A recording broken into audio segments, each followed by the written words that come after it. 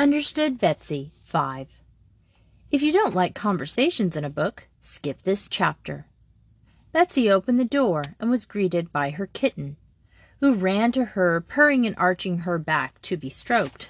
"Well," said Aunt Abigail, looking up from the pan of apples in her lap, "I suppose you're starved, aren't you?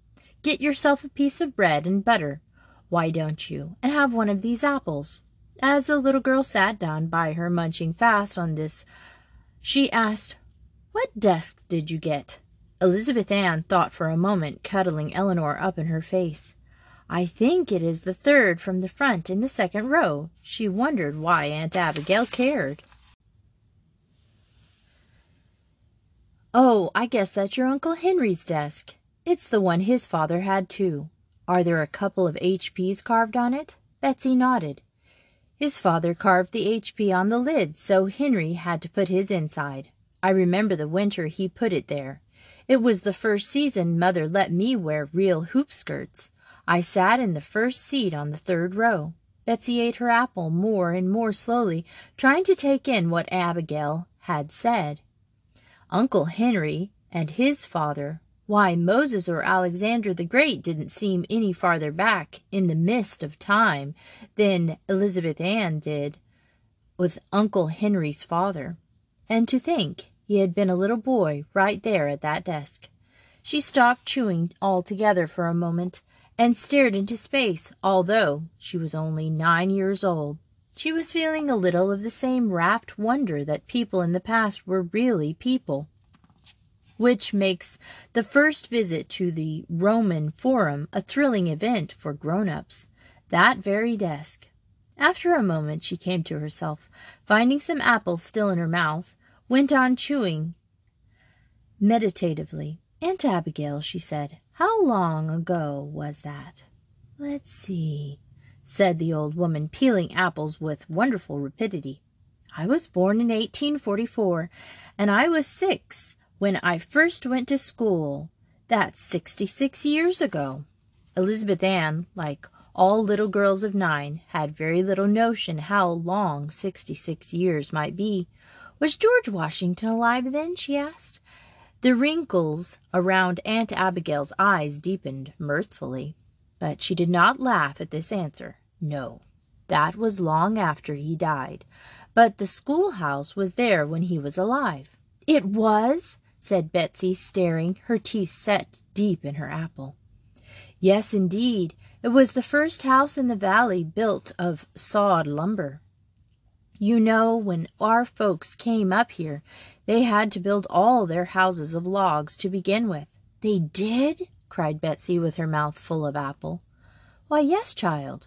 What else did you suppose they had to make houses out of? They had to have something to live in right off.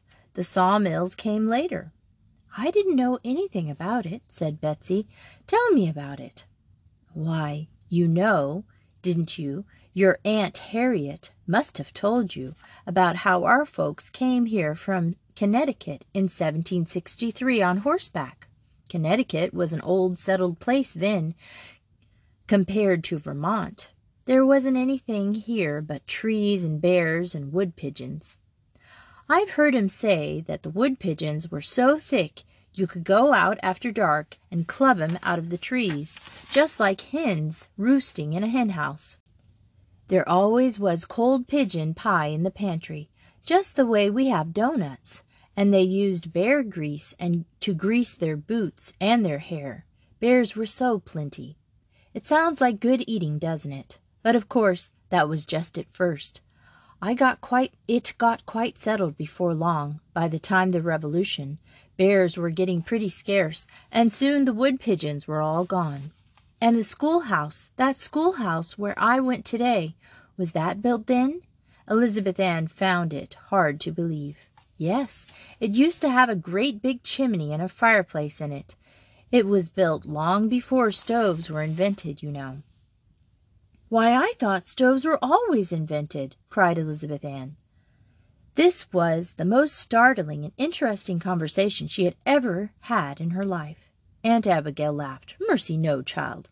Why, I can remember when only folks that were pretty well off had stoves, and real poor people still cooked over a hearth fire. I always thought it a pity they tore down the big chimney and fireplace out of the schoolhouse and put in that big ugly stove. But folks are so daft over newfangled things. Well, anyhow, they couldn't take away the sundial on the window-sill. You want to be sure to look at that. It's on the sill in the middle window on the right hand as the face the teacher's desk. Sundial? Repeated Betsy. What's that? Why, to tell the time by when... Why didn't they have a clock? Asked the child. Aunt Abigail laughed. Good gracious! There was only one clock in the valley for the years and years, and that belonged to the Wardens, the rich family in the village. Most people had sundials cut in their window-sills. There's one on the window-sill still of our pantry this minute. Come on, I'll show it to you. She got up heavily with her pan of apples and trotted briskly, shaking the flour as she went, over to the stove. But first, just watch me put these on to cook, so you'll know how. She set the pan on the stove, poured some water from the tea kettle over the apples, and put on the cover. Now come on into the pantry. They entered a sweet-smelling, spicy, small room, all white paint and shelves, which were loaded with dishes and boxes and bags and pans, and milk and jars of preserves. There, said Aunt Abigail, opening the window. That's not so good as the one at school. This only tells when it is noon.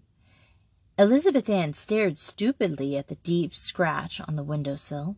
Don't you see, said Aunt Abigail, with the shadow got on that mark it was noon, and the rest of the time you guessed by how far it was from the mark. Let's see if I can come anywhere near it now. She looked at it hard and said, I guess it's 4:30.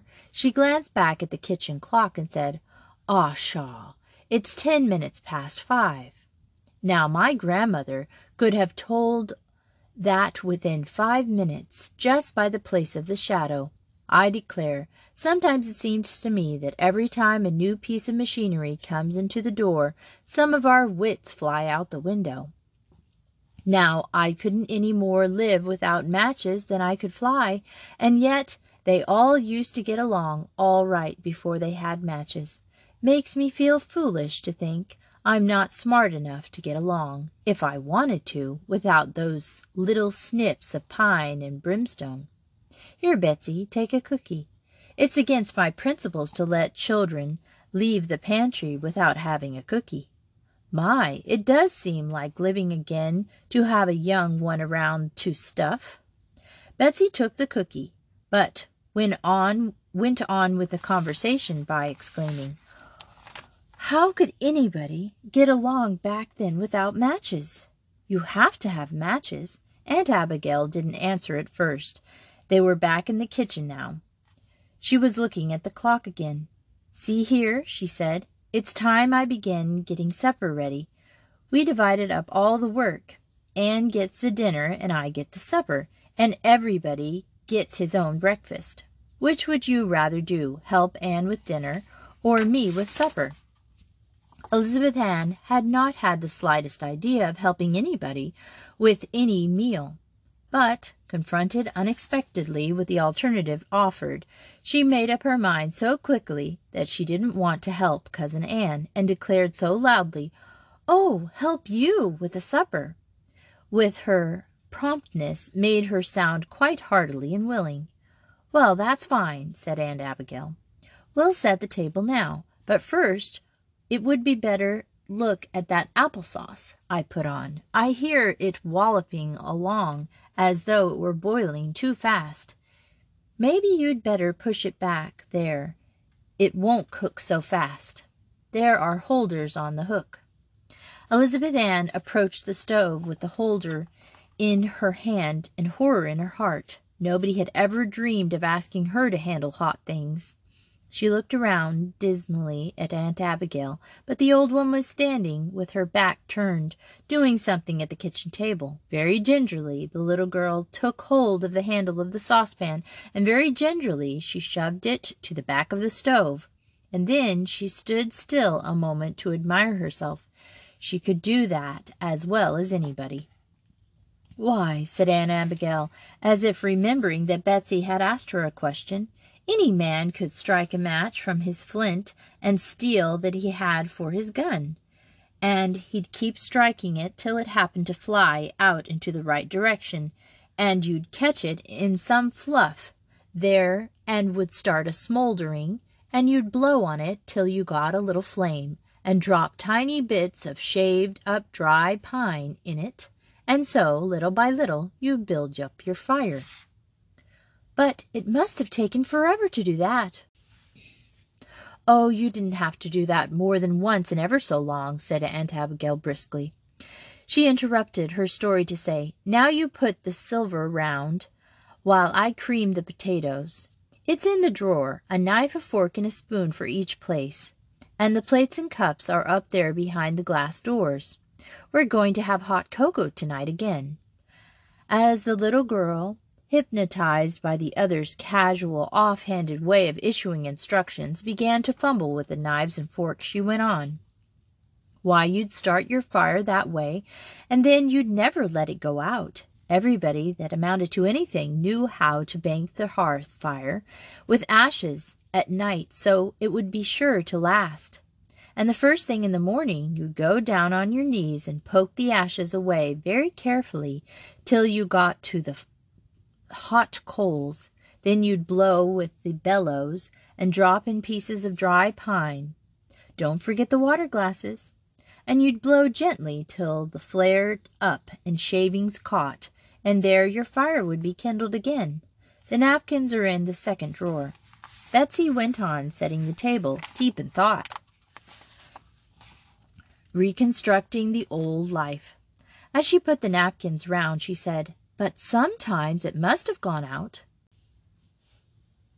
"Yes," said Aunt Abigail, "sometimes it went out, and then one of the children was sent over to the nearest neighbor to borrow some fire. He'd take a covered iron pan fastened on to a long hickory stick and go through the woods, everything was wood then, to the next house, and wait till they had their fire going and could spare him a pan full of coals, and then, don't forget the salt and pepper. He would leg it home as fast as he could to get there before the coals went out. Say, Betsy, I think that applesauce is ready to be sweetened. You do it, will you? I've got my hands in the biscuit dough. The sugar's in the left-hand drawer in the kitchen cabinet." "Oh, my!" cried Betsy in dismay. "I don't know how to cook." Aunt Abigail laughed and put back a strand of curly white hair with the back of her floured hand. "You know how to stir sugar into your cup of cocoa, don't you?" "But how much shall I put in?" asked Elizabeth Ann, clamoring for exact instructions so she wouldn't need to do anything of her own thinking. "Till it tastes right," said Aunt Abigail carelessly. "Fix it to suit yourself. I guess the rest of us will like it. Take that big spoon to stir it with." Elizabeth Ann took off the lid and began stirring in sugar, a teaspoonful at a time, but she soon saw that made no impression. She poured in a cupful, stirring it vigorously, and tasted it. Better, but not quite enough. She put in a tablespoon more and tasted it, stirred off its space as she concentrated her attention on the taste. It was quite a responsibility to prepare the applesauce for a family. It was ever so good, too, but maybe a little more sugar. She put in a teaspoonful and decided it was just exactly right. "Done?" asked Aunt Abigail. "Take it off, then, and pour it out in that big yellow bowl, and put it on the table in front of your place. You've made it, and you ought to serve it." "It isn't done, is it?" asked Betsy. "It isn't all you do to make applesauce, is it?" "What else could you do?" asked Aunt Abigail. "Well," said Elizabeth Ann, very much surprised, I didn't know it was so easy to cook." "Easiest thing in the world," said Aunt Abigail, gravely, with a merry wrinkle round her merry old eyes, all creased up with silent fun. When Uncle Henry came in from the barn, with old Shep at his heels, and Cousin Ann came down from upstairs, where her sewing machine had been humming like a big bee, they were both duly impressed when told that Betsy had set the table and made the applesauce. They pronounced it very good applesauce indeed, and each sent his saucer back to the little girl for a second helping. She herself ate 3 saucers full. Her own private opinion was that it was the very best applesauce ever made.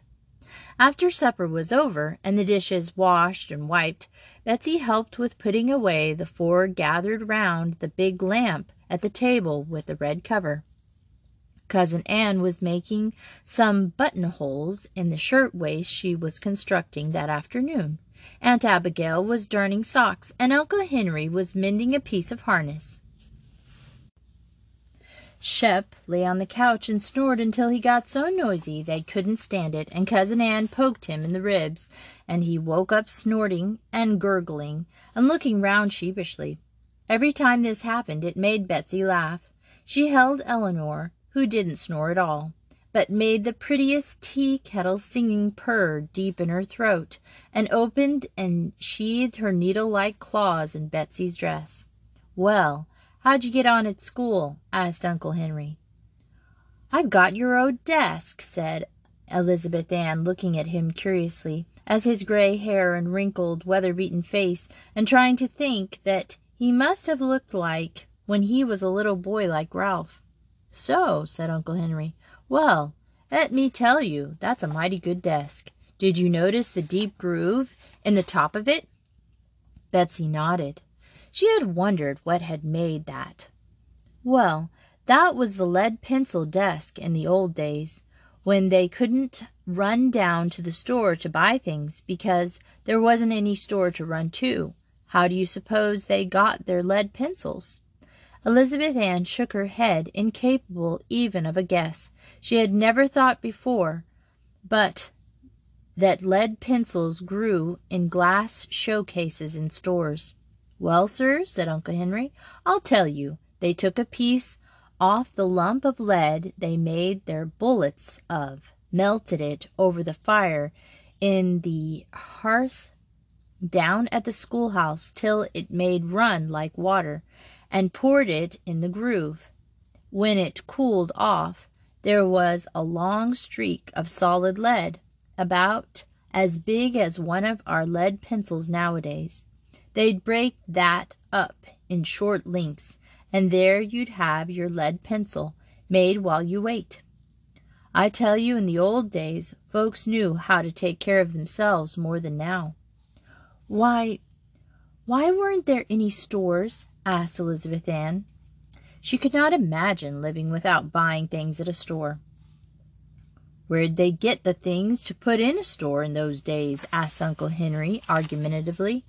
"Every single thing had to be lugged clear from Albany or from Connecticut on horseback." "Why didn't they use wagons?" asked Elizabeth Ann.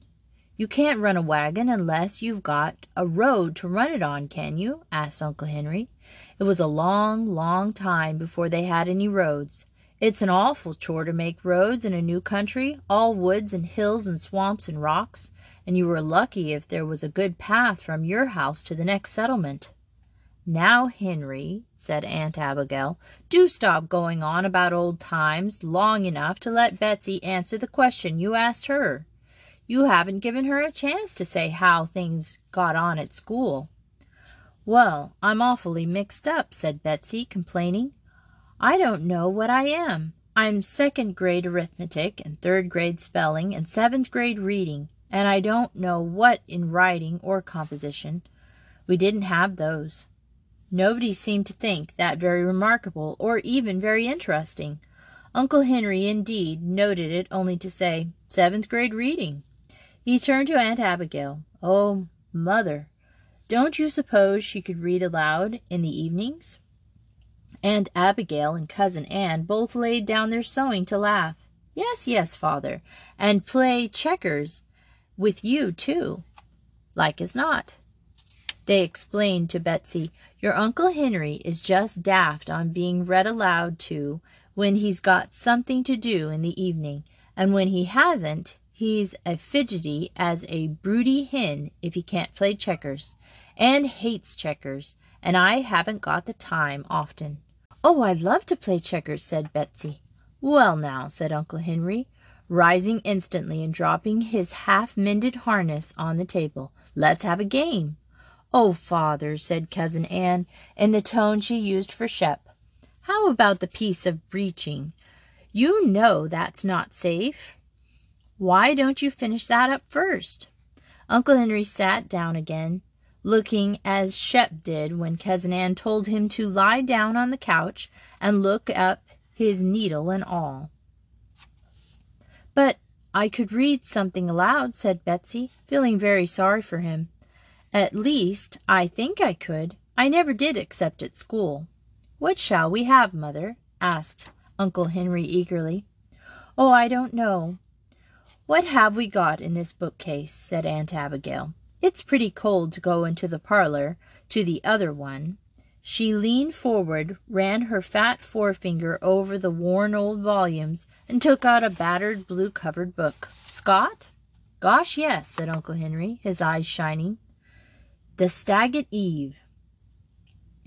At least, that was the way it sounded to Betsy. But when she took the book and looked where Aunt Abigail pointed, she read it correctly, though in a timid, uncertain voice. She was proud to think that she could please a grown-up so much as was evidently pleasing Uncle Henry now. But the idea of reading aloud for people to hear, not for a teacher to correct, was unheard of. The stag at eve had drunk his fill, where danced the moon on Monan's rill. She began, and it was as though she had stepped into a boat and was swept off by a strong current.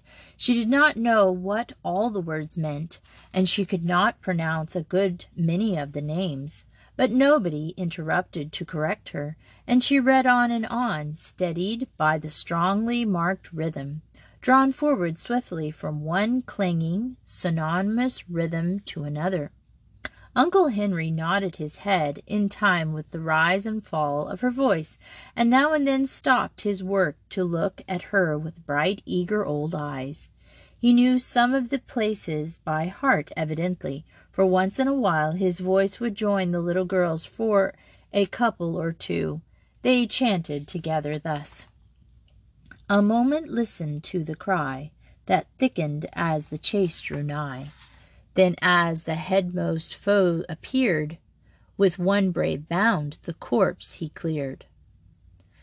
At the last line Uncle Henry flung his arm out wide, and the child felt as though the deer had made his great leap there before her eyes.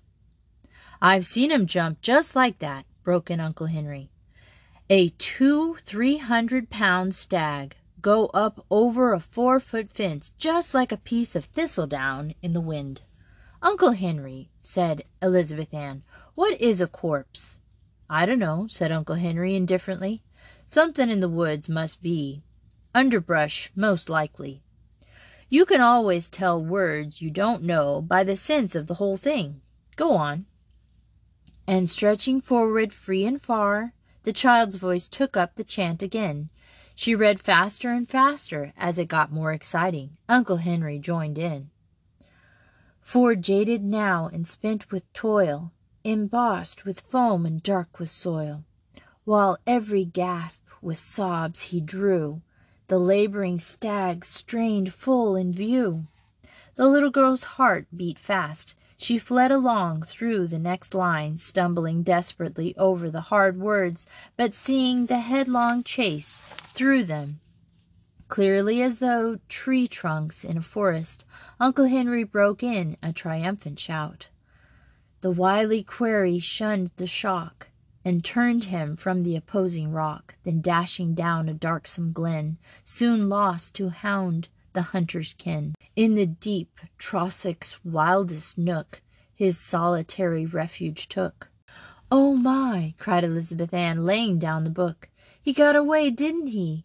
I was so afraid he wouldn't." "I can just hear those dogs yelping, can't you?" asked Uncle Henry. "Yelled on the view, the opening pack. Sometimes you hear 'em that way, up on the slope of Hemlock Mountain back of us, when they get to running a deer." "What say we have some popcorn?" suggested Aunt Abigail. "Betsy, don't you want to pop us some?"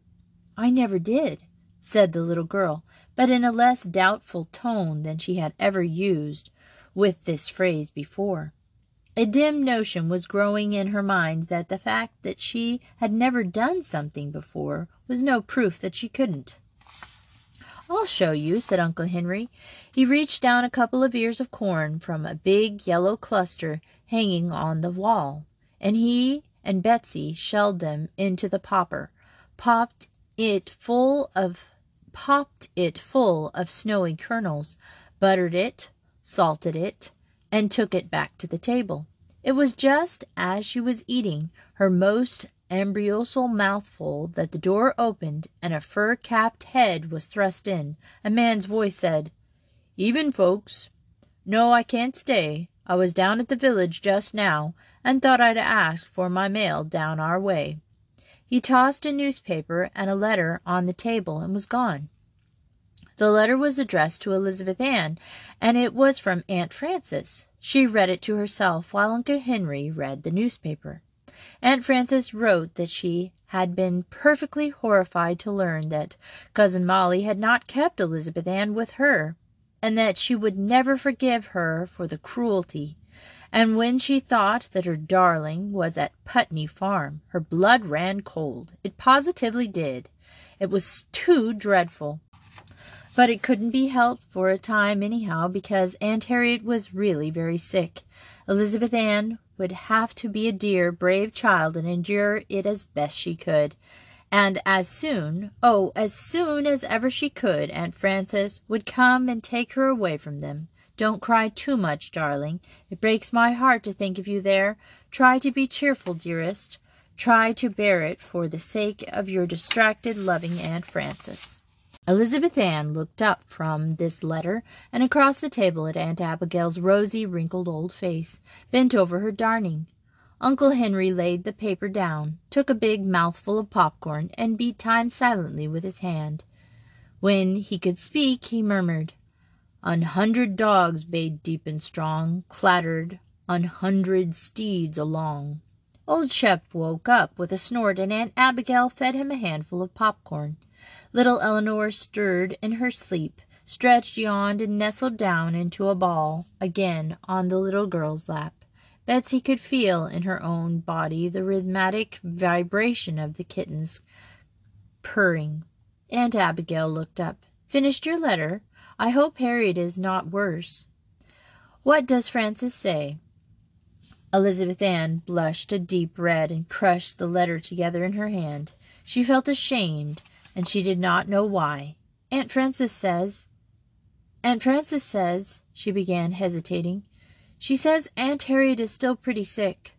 She stopped, drew a long breath, and went on. She sends her love to you." Now, Aunt Frances hadn't done anything of the kind, so this was a really whopping fib. But Elizabeth Ann didn't care if it was. It made her feel less ashamed, though she didn't know why. She took another mouthful of popcorn and stroked Eleanor's back. Uncle Henry got up and stretched. "It's time to go to bed, folks," he said. As he wound the clock, Betsy heard him murmuring, "But when the sun his beacon red."